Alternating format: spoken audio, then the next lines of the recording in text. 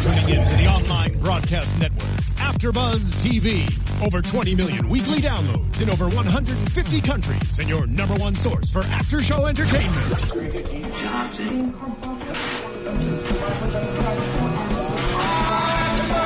AfterBuzz TV, the destination for TV superfans, producing aftershows for over 300 of your favorite TV shows, interviewing celebrities and showrunners, and bringing you behind-the-scenes exclusives. All thanks to E! Entertainment's Maria Menounos, producer Kevin Undergaro, and internet leader Akamai. Now, let the buzz begin! Welcome to the Hannibal AfterBuzz After Show TV. AfterBuzz TV Hannibal After Show. Well, I've been doing this for 3 years. I'll get it right at one point. I'm Joe Braswell. I'm joined by the lovely Julia Carely. Hi, everybody. Stephen Lemieux, Dua wants to call in. I don't know what to do. Does she call you? Do you call her? I can call her. Okay. Perfect. All right. So we're going to do a Casey on the phone shortly joining us. Hello guys. Hello GBNF and Kat. And sorry we're so late in starting. It's a crazy schedule. We're starting at 1 and we're late, but thank you for joining us in the chat room. Hades Fist and Asphyxia. Wow, all these names. Kat in. All you guys, thank you for joining us. Hi. So yeah, man. Oh, that was the Flaming Lips. That was the Flaming Lips we played for obvious reasons. Very obvious and obvious very reasons. disturbing, That was Julia's call. Reasons. Oh, wait. Are these my glasses? I'm all over the place. Yeah, yeah. Hannibal. Okay, sorry. We're doing Hannibal right now. I'm sorry. Here we are. And I just saw myself on the thing with glasses on. Okay. So, Julia. So, Brazzy. The number of the beast is 666. Yeah. Episode 12? To that I say, duh. I don't know. Yes. I don't know. But yeah, episode 12, the penultimate episode of... I'm so sad we didn't start with the number of the beast by Iron Maiden. Oh, yeah. That's right. I ruined it. I'm sorry, guys. Well, the Flaming Lips are pretty... I still like Flaming Lips. Flaming Lips are pretty I stand tight. by the Flaming Lips for this good. episode. We have this was a great... Oh, this is not only the penultimate episode of the season, but the penultimate episode of the series. I'm heartbroken a little bit. I'm starting to panic, I feel like. Yeah, oh, Dua. Hi, Dua. Oh, sorry, I didn't mean to pop in like that. It's all right. We're doing a show. What's happening right now? Hey. All right, so let's do a Casey on the line. Dua, we're just getting into the fact that we are almost to the end of the series. This is the penultimate of the series, not just the season. So we're very sad.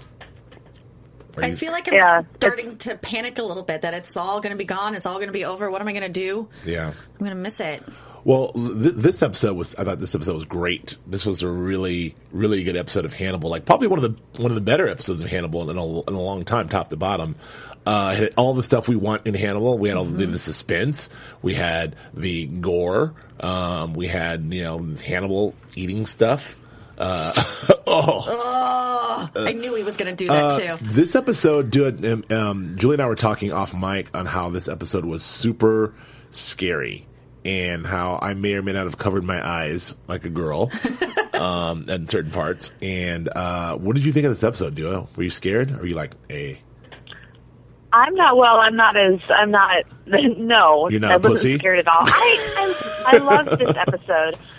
I loved that it was kind of bookended with like Bedelia and Will. I love that because you get that really cool, rich dialogue, and then you also you had I mean, we'll get into it a little bit later, but I absolutely loved that Chilton was the person that they used, and I loved that he was there. And I just thought that was kind of hilarious. But yeah, it had. You're right. It had a little bit of everything. It had, Hannibal at his best, being manipulative and conniving. It was awesome. Yeah, it was very good stuff. And Chilton finally, Dr. High King Shit Crap Weasel Fish finally got his just desserts. Poor guy. Why can't he just die? I know. Like he's really all these awful things happen to him, and he just won't die. And I want to say first, and I really like what Fuller and Lightfoot have done with the canon here. Because I thought, we talked about last week how I thought that would be the season finale, what happened last week, but in fact we had 2 episodes to go. The way they flipped this whole thing around and still set up the whole. That scene where they draw the dragon out, but they put a little spin on it. It wasn't drawing him out to the family necessarily. It was drawing him out. Because that happened in the book where they. It happened to Freddie Lounds in the book. But they made.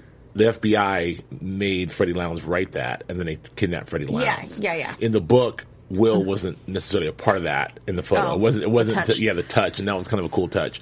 I mean, literally. And also, to make that happen to Chilton as opposed to Freddie, is Freddie going to get out of this unscathed? Probably. She always does. Wow. I mean, like because she dies. And, She always does. But this was a cool episode. It was a cool episode. I don't know. When it first started off. In that big, long conversation back and forth between Will and Bedelia, I was like, oh, God, here we go again. Let's just do something. So I thought it was like one of the Bluebeard's loftiest wife conversations they've had on this show yet. Yeah. And it set me up in a way that I was like, well, this is a letdown. But then... Well, let's talk about that conversation for 1 second because I mean, there was a couple of things that happened. One thing in particular that happened that I thought was really great for the series is that they really, like in season 1, we talked a lot to Brian Fuller and about sort of this bromance actually being a romance, and then in season 2 we wow, they really love each other, and that, I've been sort of proponent of these guys are in love and this is a romance and this is not so thinly veiled, and finally at the end of season 3, I mean at the end of the series, Bedelia comes right out and says it. She's, she basically says, you think Hannibal's in love with you? Yeah. This is what's going on. And do you love him? Yeah. Do you ache for him? Yeah. And he's like, sort of. I mean, I guess. A little bit. So that Can't admit it. But I thought that was really sort of that was really cool. I think it's really a neat thing to do.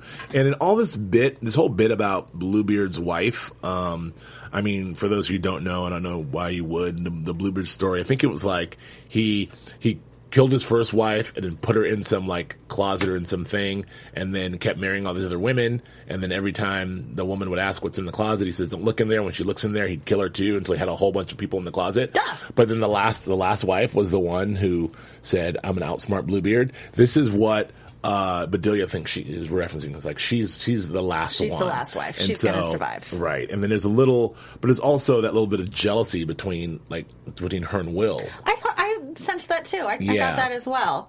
Which was kind of cool. Bedelia sort of saying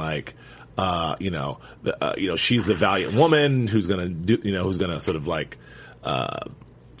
who's there to sort of stop Hannibal or not be taken in by Hannibal. And I forget what that line was. Now I forget because I didn't write it down because I'm stupid.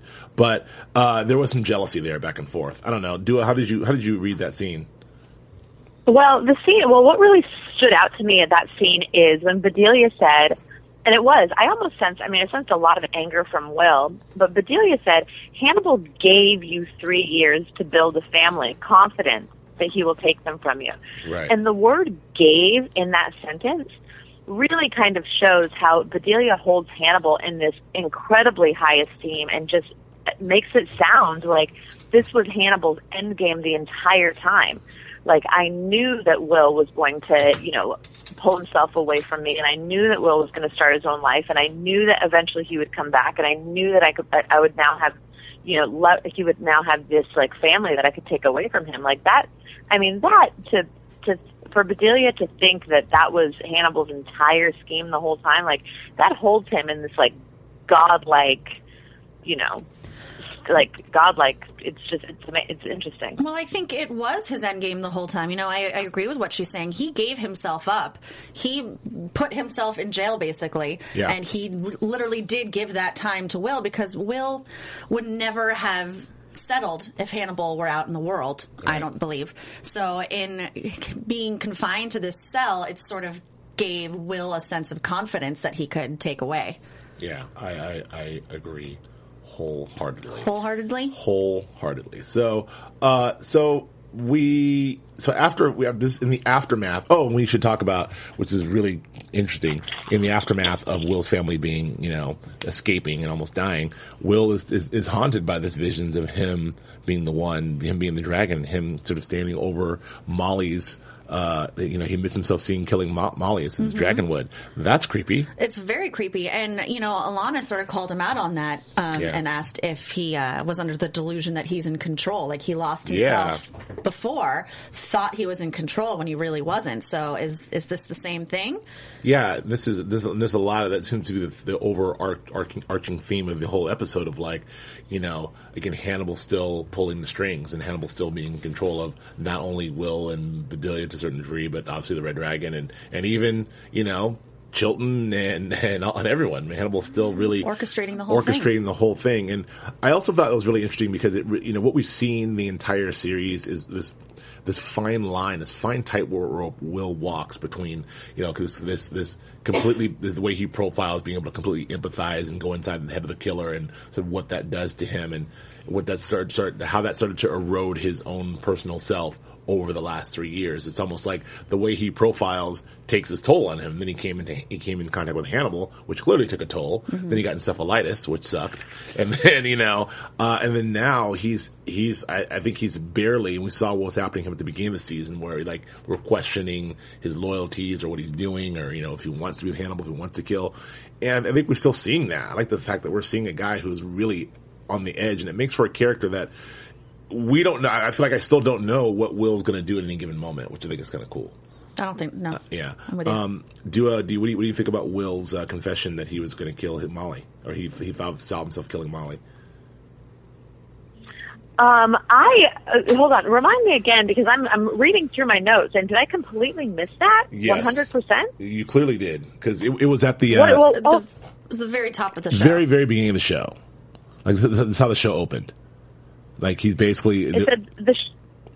Go ahead. Go through that again, because if any of our viewers missed that as well, because in my notes I have nothing about him. In the open of the show, Guillermo Navarro, who directed it, has this beautiful shot of Molly with the mirrors on her eyes and mouth, but we know Molly's alive, but it was a dead Molly, and it's sort of, we see this as sort of a vision that Will keeps having, and then we also, it's revealed that he's in a session with Bedelia, and he says he sees himself killing Molly. Mm-hmm.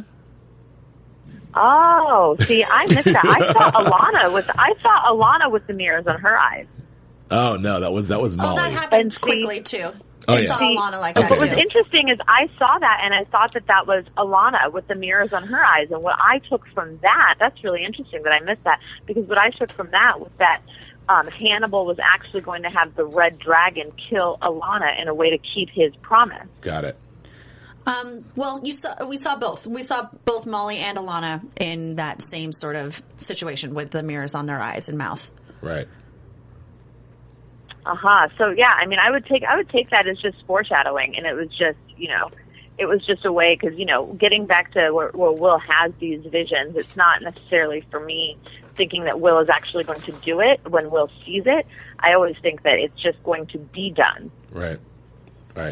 Well, I thought that was it just sort of speaks to this what I view as this tightrope that Will keeps walking, and it's dangerous. And I feel like even going into this last episode, I'm not very confident as to what side Will's going to be on, or how this is going to shake out. I mean, this is what's cool about television and stories nowadays. It's like, I had the confidence of knowing, well, Will's our hero, and he's the FBI guy, and he's going to see this through to the end. And now I'm like, I don't know. Maybe Will is going to go marry Hannibal. I don't know. Who knows? Maybe Will's going to kill someone and they'll be in a cell together, forever. Like, I have no idea what to expect at this point. Thank you, Hades. Will imagined himself as the dragon, which is cool too. Yeah. All right. So then they get together. They, meaning Jack and Alana and Will, having, feel like there's nothing left to do. They devise this plan to sort of flush the dragon out by having Freddie Lowndes write an article and having Dr. Chilton sort of be the credible source that helps sort of makes this whole thing valid. And they do that. But before that, we see this scene between Hannibal and Chilton in which Hannibal basically discredits all of what made Chilton rich and got Chilton the books and the fame and everything else. Hannibal discredits him completely, and Chilton doesn't like it. Chilton was pissed. Very pissed. Oh, God, well, Chilton. that's how. Oh, sorry. If it's funny, if you want to upset Hannibal, you take away his dignity. If you want to upset Chilton, you mess with his vanity. Yes, Without a doubt. And that is exactly what Hannibal was doing. And I thought that it was the really good little precursor and pre-scene to kind of set up. It's like, don't forget about Chilton, because they haven't seen him for a few episodes. Yeah. So to kind of remind you exactly where he is with his head. Yeah. That scene was perfect, because then they used him as a pawn, which I thought was a brilliant idea. I was sitting there watching that scene, just like I wanted to scream at my television, "Shut up! Don't talk to Hannibal like that! Don't get cocky! Stop it! Stop it!" Yeah. How what are you how doing? does he think this is going to end? Oh, this false sense of contentment and safety. Come on, guys. He didn't really paint a very good picture for the criminally insane place where they keep people. Oh, no. Like, the young ones will, and, I will say about Chilton, our guy Raul Esparza, this was like his episode. Yeah, man. He knocked it out of the park. Raul Esparza, he's done a great job with Chilton, because you hate him and somehow you're oddly sympathetic of him. Yep. But it's weird. Like, I don't, it's like a weird juxtaposition, because you're like, this guy's such a weasel, and then you're still like, but this guy, I don't know, not in this guy, but like when he's getting eaten or when he's getting captured or when he's getting when stuff's happening to him, I feel bad for him. Oh, I feel awful for him. I don't know. He's not a bad guy, He's not a murderer. He's not. I mean, he's controlled by vanity, fame, all these things that he wants to be and will never be, will never accomplish it. So then, you feel a little bad. Yeah. You're like, sorry, buddy, you just don't have the chops. You just don't got it. I think you touched on something really cool there, Dua, about Chilton's vanity, because it's odd that we've seen, all the stuff that's happened to Chilton has to do with him taking away his, something to do with his physical appearance. He seems to be getting worse and worse and worse looking, and although he fixed himself up pretty good for the top of season 3, I don't think he can fix himself up after what happened to him. Oh, he's not looking so good. Oh, it was a little nauseating. We'll get to that in a second. And it was really nauseating. What I find interesting. Go ahead, Dua. What I find interesting is that this is actually before, Silence of the Lambs, and we won't see, they didn't get the rights to Silence of the Lambs, so we won't see that. But in Silence of the Lambs, he's still running this facility, and he's completely, totally fine in that movie. So It's interesting that they really do take the liberties, and they'll go places that we don't think that they'll go. Like, I would have never thought that it would have happened. So I think that keeping the ability to, the element of surprise, the story that we already know is really great. Yeah, because they didn't know. I mean, I'm assuming they didn't know that they weren't going to be back. I think this was pretty close to being. I mean, I know they were doing post on everything, but I think it was all wrapped. I mean, principal photography was all done, and so I think that in other words, I guess they weren't trying to kill Chilton off, because there could be a season 4 for all they knew. Mm-hmm. So I don't know. Mm-hmm. I mean, it'd be interesting to see how they would bring Chilton back if there were. They didn't kill him. Yeah, they did not kill him. They did hold true to the books. They did not kill him. Anywho. The young ones who used it for sex. That was gross. That was really gross. All right, so that happened. Then they go back and they set him up with this elaborate sort of article, and then Will artfully puts his hand on Chilton, which I thought nothing of at the time. Did that happen? No, I just thought it was for authenticity. Right. I thought it was just to make a pretty picture. Did you think anything of that, Dua? Not a clue. All right. Are you kidding? I missed the whole thing with Molly. You think I caught that? That's true. That one little bit. Come on now. And so what I did like, again, I think, my guy, Guillermo Navarro directed this episode. With that scene when, Chilton is sort of kidnapped by the dragon, I thought was one of the most, it's one of my favorite, sequences. It's this very small sequence, but that shot of him walking up with the 2 bodyguards, getting in the car, and the 2 bodyguards, it's like pop, pop, like spot. Mm-hmm. It's all silent with the silencer, and then gets in the car, and the Red Dragon snatches him out. That was really cool. I think that was really well done. And also very eerie and scary too. It was very, it's hard to make, gunshot like that, scary, because usually you get the knives or something, but I don't know, I thought that was a really cool scene. Little moment. But go ahead, Dua. He's like 007. He was. He kind of is. He He's a is. silencer. And, I don't know. Yeah. He was like that when he was attacking Molly and Yeah, Wally. like I said, he's like the Bourne Identity in there. Like that's what I was saying. Like, how did he? He's got skills, right? So he does, and he takes Chilton back, and then we see that very familiar scene, which is pretty much as we see it, as we know it from the book, and also as we know it from Red Dragon. Except this time, it's not Freddie Lounds. The whole thing of making him, do you know who I am? Look at me. Take a look at me.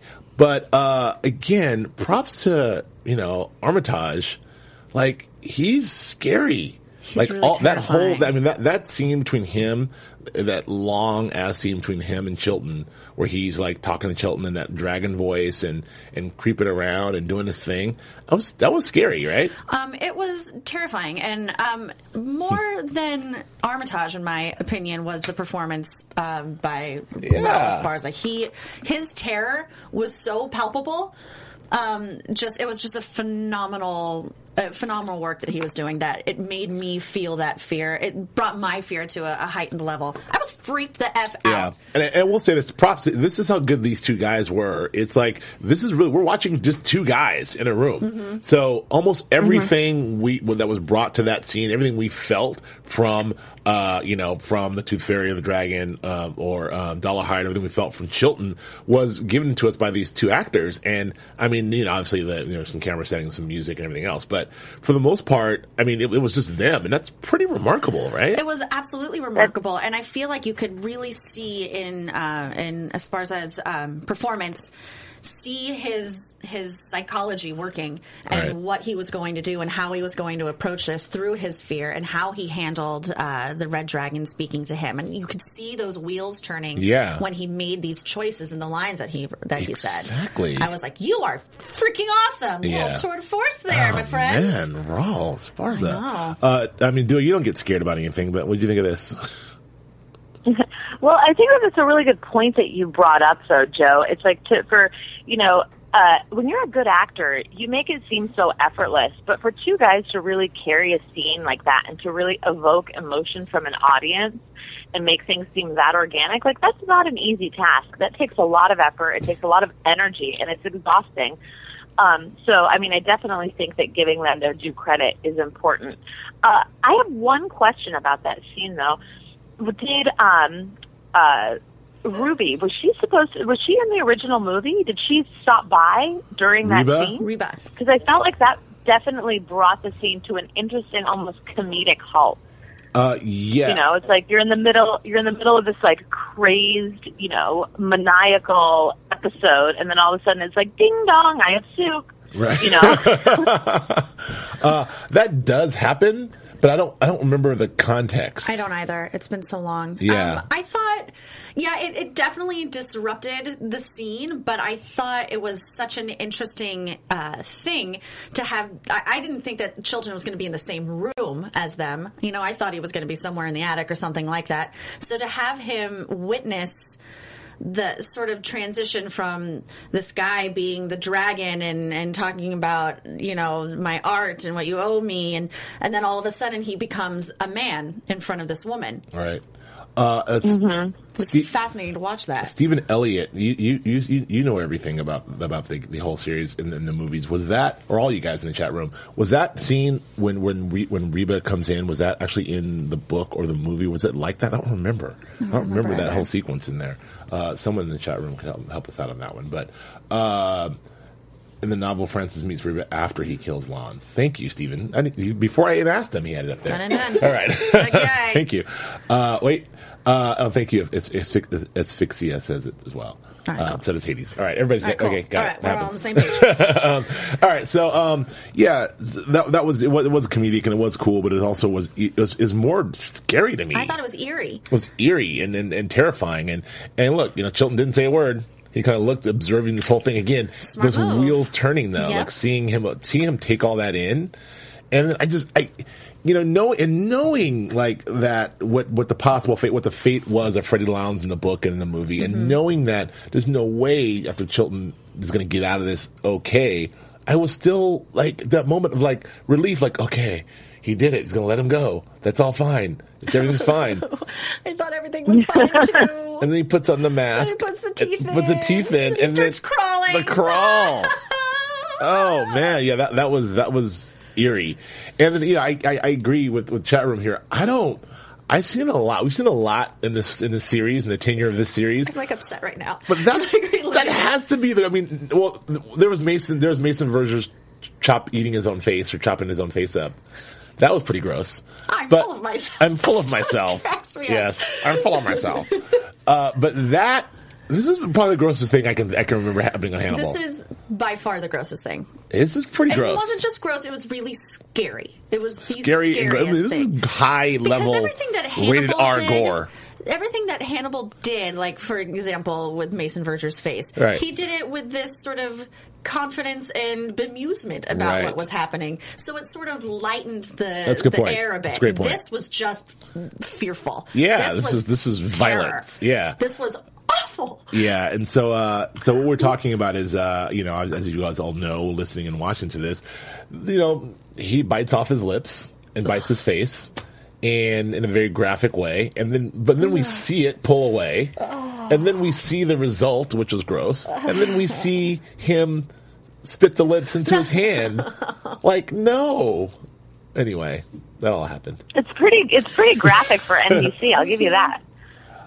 Yeah, grosser than the baby and the pig for me, Steven. Yeah, that was gross. Go ahead. Oh yeah, definitely grosser than the pig. This is what I don't understand. Why, after all of that, did Alana hand a package to Hannibal? I have a package for you, and actually let him open it. Like, wouldn't they have held that and opened it themselves so they could analyze it? Well, don't you know what Hannibal's going to do with a pair of lips? Well, no. Stop it. They did, knock it off. I can't. They did. This is how I deal with things with humor. They did do the bit where they showed the package being X-rayed and kind of gone through and So we did get a sense that, it's put through its paces. They didn't just hand it over to him. And I guess we're supposed to believe that this is, they want to see, they're learning from Hannibal. They're learning, from Hannibal, and so they want to see him interact with whatever this thing is so they can learn more about where the Tooth Fairy is. I'm assuming this is what it is. And then even, they tried to clean it up when she's like, can I have some privacy in opening this? And he's like, absolutely not. No. So that was cool. I don't know. That thought crossed my mind too. And I was wondering if, when you're incarcerated, if you still, if it's still like a federal offense to open someone else's mail.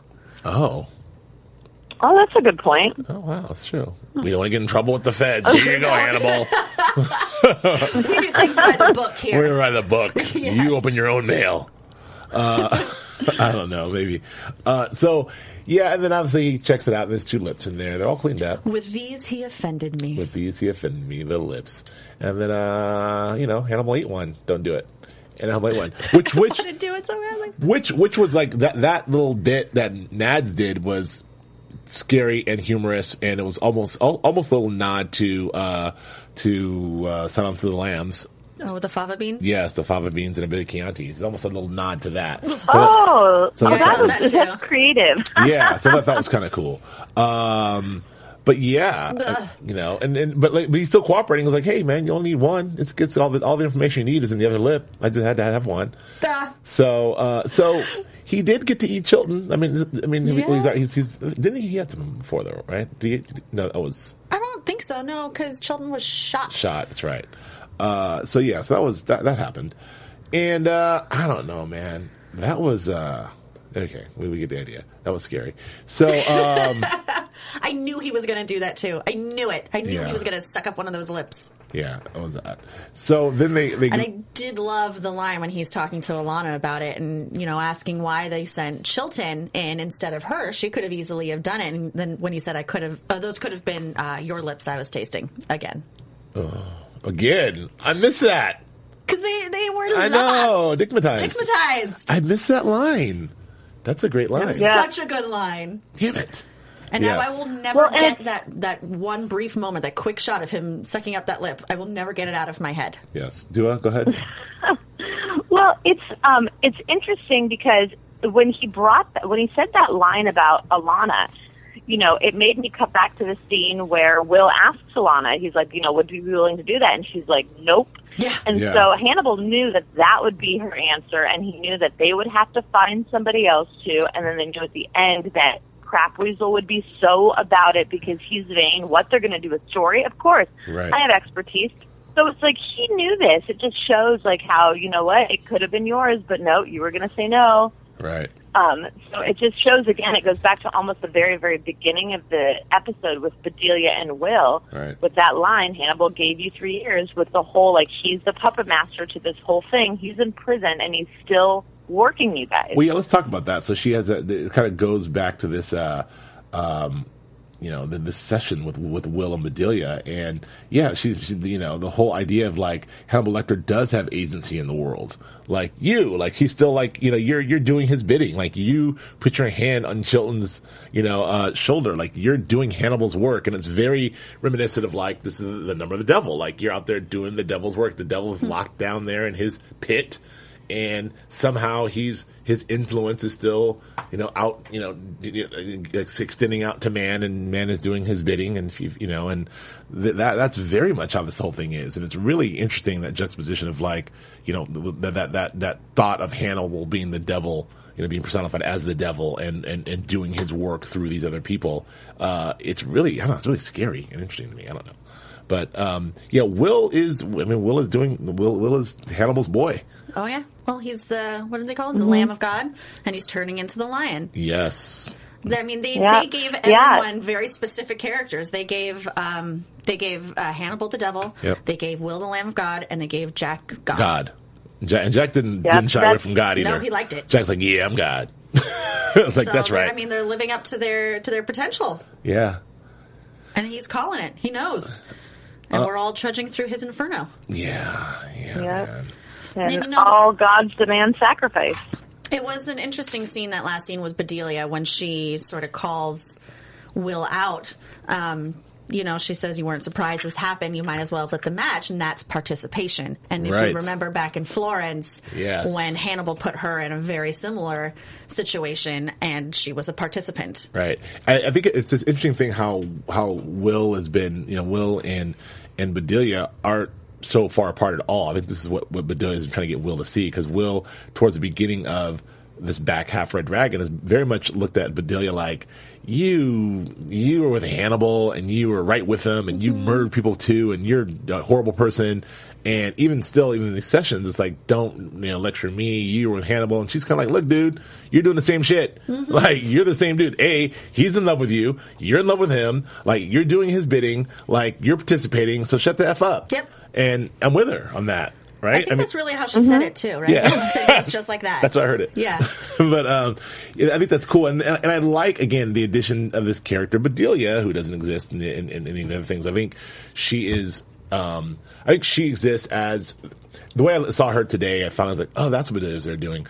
All of this stuff that I feel like Brian Fuller's adding in, sort of the love story and then the tightrope of Will, and kind of the relationship between Will and Hannibal, the Brian Fuller version, which is really close. It's with Will losing himself between, who he is and Hannibal, and maybe falling in love, and this back and forth, and then also what Bedelia did, and this new version of Hannibal as this sort of devil, as the devil, who's this puppet master who's controlling everything. Bedelia represents the storyteller to us. She represents that person who sort of lets the audience know, again, what's happening along this Brian Fuller canon, I believe, because these sessions sort of spell the whole thing out. Every time we've seen Bedelia in this back half of the episode, she's spelled out and sort of given it has given validity to the way Brian Fuller has told this story, if I'm making any sense whatsoever. I don't know if I am. But I don't know if you are either. I don't know if I am either. I feel like, let me try this one more time. Brian Fuller has added this whole different arc with Will and Hannibal, and, their relationship and everything else. And I feel like Bedelia, who's a character who doesn't exist in the Thomas Harris canon or at all, is there to sort of support what Brian Fuller has said and given us about Will and Hannibal. So if it's in other words, if you don't understand what's happening there, Bedelia has made it very clear in this episode. This is what's happening with you. You're in love with him. He's using you. This is what's going on with you. He did the same thing for me, so shut up. That's kind of what I'm saying. Does that make more sense or less sense? A little bit. All right. I don't know what I'm saying. More sense in the first time. Well, you missed out. You can't have those scenes with Will and Hannibal anymore because the dynamic has changed. Right. So especially that Will has such a, interesting mind, you kind of need that. You need him to have, it almost seemed to me when Bedelia and him were at a session, they were he has these weekly sessions with her because now he's so distraught about what's going on that he needs to kind of hash it out. And it also gives them such an ability to, come up with this rich dialogue. Like the second scene with Bedelia and Will, they say the divine punishment of a sinner mirrors the sin being punished. And he's talking about Chilton, and that's that's great. Yeah. Excellent writing. Yeah, fantastic writing. So after that, then Will has to go and see, Jack and Will have to go see, then we have that weird scene of getting to see what actually happened to Chilton, where we see that he's burned and that we see his horrible lipless face again, this time on fire, the Ghost Rider. But before we see that, we see the video. Oh yeah. We can't forget the video. And all my notes say are, oh shit, Will. Oh shit. Yeah. Yeah. Oh shit, man. Yeah. What are you going to do? Yeah. And his reaction to that was an interesting reaction. We haven't seen Will be that moved before. I don't know if it was guilt or fear or everything wrapped into one, but when he saw the dragon come at Chilton and tear his lips off, and the way he just sort of collapsed was really interesting. We've never seen that from Will. Yeah. He's very stoic. Well, I think that it shows that Will is not just a cold-blooded killer. I mean, he did that move, put his hand on the shoulder to see what would happen. He kind of wanted to see something happen. But actually, now that he actually physically saw the results, he's like, no, I didn't want this. He doesn't often see the murder, He's an aftermath kind of guy. He sees it in his head. Yeah, that's good. It's a great point. Do you have anything to add on that on the video? No, I think that Julia said it all with the oh shit, Will, oh shit. What are you gonna do, man? What are you gonna do? What are you gonna do, bro? Gotcha. What are you gonna do, man? So then we have Will and Jack in their conversation, and Jack is. I mean, Will is very, Will is kind of pissed at Jack. He's very, I realized in this episode, he's not like, Jack's my buddy. He's still mad that, he's very much aware that Jack is using Will and has been using Will and just as a means to, no matter what it does to Will or Will's family or whatever it is, he's doing it as a means to get the job done. And we see in this episode that Will's kind of at least I got that. Will was just kind of seemed a little pissed at Jack. Yeah, he seems a little pissed, but he kind of did the same exact thing to Chilton. Yeah. Yeah. Can't be that mad. He did. So they go in there and they have the conversation with Chilton, Lipless who McGee. doesn't look so hot. No, he does not. Yeah, I mean, he's got no lips. And props to Will for being able to decipher. I had the headphones in, my eyes closed. I don't know what the F he was talking about. He's like, was like, oh yeah, black lady, she's blind. I'm like, huh? Oh, he says it's all my fault. I did it on purpose. What? Set me up. It's like the old Peanuts version with the teacher in the background. Wah, wah, wah, wah. Stop it. That was really, I don't know. But yeah, and even Jack was like, what'd he say? I was like, oh, not even a beat missed. Oh, it said black woman, blind, Reba. There's no lips. Anyway. So yeah, that was any insight to that scene other than it was gross? That was a painful scene to watch. To have, well, first the fact that Chilton survived is just a bummer. Just put him out of his misery. Yeah. And then for him to call Will out, you set me up. You put your hand on my shoulder. This is all your fault. But he still gave them valuable information, which was nice. Right. He wasn't all vengeful about it, which I probably would have been. Kept that information myself. You don't get to know about the black blind lady. Sure. So at least they're onto something. Well, and then now we know. So now they have all the information. Mm-hmm. So now they can find Dollarhide. So we kind of know where this is going. I mean, now they're going to go get Dollarhide, kinda.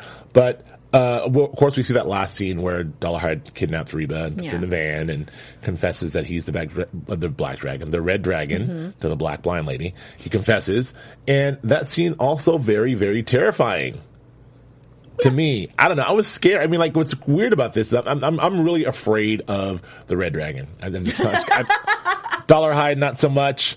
Red Dragon scares the shit out of me. I'm just gonna say, like, seeing when he's in that voice and the teeth come in, he's doing his thing. The teeth. Like, that dude scares me. I'm not gonna lie. I'm man enough to admit it. I know it didn't scare you, Dua, but he scares me.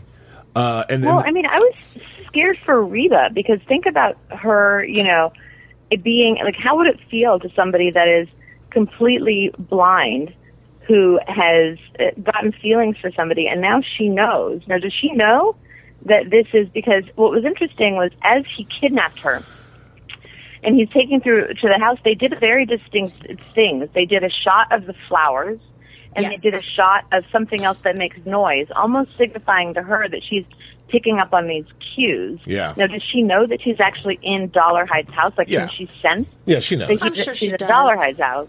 She knows. And that the guy that she had a crush on, was now the red dragon. Yeah, no, I mean, I think what I'm saying? Yeah, but I think that I don't think she knew that until he told her that. There's a weird thing where it was like, hey, I didn't know you cared about me so much, but you don't have to tie me up. You can just talk to me. I mean, did she think he was doing some sort of kinky move? No, I think she was scared and trying to like calm him down. Yeah, like, see, it's all fine. Maybe sort of appeal to his senses and what they had before, and just to get the F out of there. Yeah, he's like, no, it's not fine because I'm the dragon.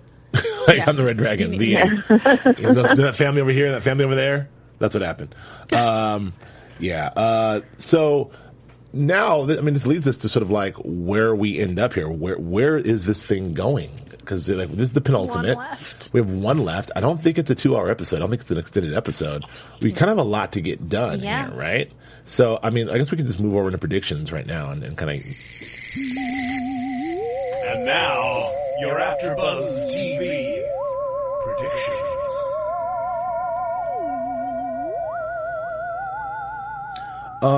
Well, this is it. This is what our almost our final prediction of the entire Hannibal series. Yeah, it is. Well, so, maybe. We'll see what happens next week. Yeah, maybe. We'll see. Who knows? But, like, I don't know. Like, so we know that Will and Jack know where Dolarhyde is. Yes. They're going to go and find him and have this final confrontation. It's not the confrontation that we thought it was going to be because it already happened two episodes ago, or last episode. Yeah. So this is an entirely new written confrontation that we don't know what's going to happen. We also have Freddie Lounds, who's still alive, who, in the book is dead, so maybe she dies. We'll see how that happens. We still have Alana Bloom, who many of us speculated may or may not make it. She's not going to make it. We have Bedelia, who, and there's that scene. Oh, that's what that jealousy thing was when she's like, he's supposed to eat me. When the whole bit about like, I'm safe because Hannibal's going to kill me himself, and only if he can eat me, and he can't eat me, so I'm safe. I think there was a line there that made me that was about. Never mind, I forget. Anyway, Bedelia, she's still around. She may be eaten. Okay. And Hannibal's in jail, meaning Hannibal pulling the strings. What's going to happen? Is Hannibal going to get out? He's going to get out somehow. He's going to get out and be there in the mix? I don't know. Are him and Will going to make out? Finally! Is he going to eat Bedelia? Is he going to like kill Freddie Lounds?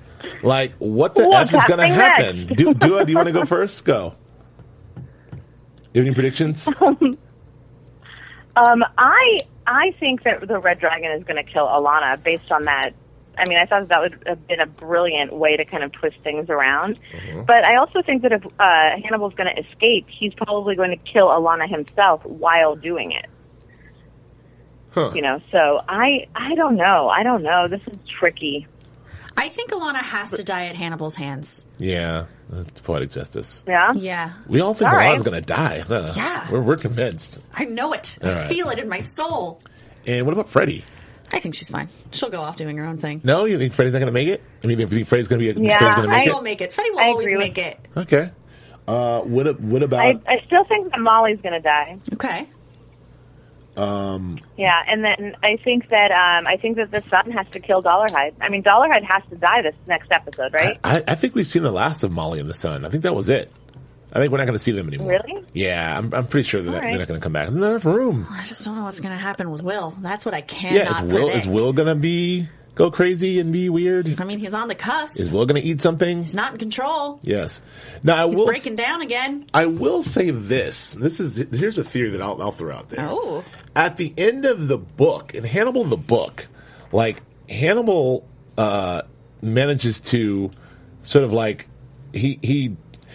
whatever. Hannibal and Clarice end up together. Yeah. They end up together in the book. Like after all this time of her hunting Hannibal and the back and forth and everything else, and they're eating brains and doing it, they end up together in this. And like, so maybe, just maybe, since there is no Silence of the Lambs arc, and since we did mix a lot of the book Hannibal in the beginning of this season, maybe the end of this we'll see Hannibal and Will somehow together. Oh. Maybe Will is Clarice in this. I would like that. That would be good for me. I appreciate that. I think that's a possibility. That's what I'm going with. I think I'm going with that. Okay. I think I'm going with Hannibal and Will together.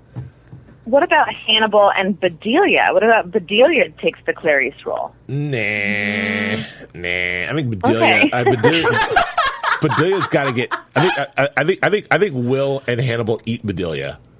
Ooh, yeah. I'm loving your predictions. Yeah, I think Will and Hannibal eat Bedelia. I think that's what's going to happen. Dine together on Bedelia. I don't know what's going to happen to Jack and the gang, but I think Hannibal and Will be off in the sunset together, and there'll be no mention of Clarice and no mention of my man, the other killer, the Silence of the Lambs dude. What's his name? Buffalo Bill. Buffalo Bill. None of that's going to happen. That's my prediction. Let's see if we can do it. I like it. I did think of Buffalo Bill in this episode, though, when Dollar High was wearing the big robe. Yeah, and also and the very effeminate robe. The robe, and also someone in the chat room mentioned the way he crawled over the couch felt also very Buffalo Bill-like. Maybe there's some sort of nods to Buffalo Bill there too. There's one of the lines. Someone mentioned that there was a line from the book Silence of the Lambs in this episode too. So there's a lot of sort of like Easter eggs and nods to Silence of the Lambs without actually being able to talk about the characters in Silence of the Lambs. Also, the orderly, Barney, the orderly, played by Frankie Faison, is not can't be in this series, but they do have the black lady orderly. I don't know if her name was Frederica or whatever, but but whatever. I don't know, but she was, she was, I don't know. She's there. I thought that was kind of cool. That's all I got. I don't know. I got nothing else. One more. I'm very excited about this last episode. Our chat room took a crap. It's been acting up, and people in the chat room have said so too. So I'm sorry, guys. But thank you for all joining us. I don't know. That's all I have. Dua, where can the people find you? You can find me on Twitters at Dua Casey, DuAKaissi. It puts the lotion on the skin. Oh, look at that. I don't know why I said that. I just felt like saying that. I don't know why. All right. There it is. Julia? It does whenever it's told. Yes. You can find me on Twitter and on Instagram with my name, Julia Carley, JuliaCearley. And I'm Joe Braswell. You can find me on Twitter and Instagram and Periscope at Joe K. Braswell, and our sister network, Black Hollywood Live, doing a show called Geek Nerd Tech. Thank you very much for joining us. We'll be back for the last and final Hannibal, and we'll see if all my predictions will come true. Thanks for joining us in the chat room, on iTunes, and on YouTube, and we'll see you next week. From executive producers Maria Menounos, Kevin Undergaro, Phil Svitek, and the entire AfterBuzz TV staff, we would like to thank you for listening to the AfterBuzz TV network. To watch or listen to other after shows and post comments or questions, be sure to visit AfterBuzzTV.com. I'm Sir Richard Wentworth, and this has been a presentation of AfterBuzz TV. Buzz you later. The views expressed herein are those of the hosts only and do not necessarily reflect the views of AfterBuzz TV or its owners or principals.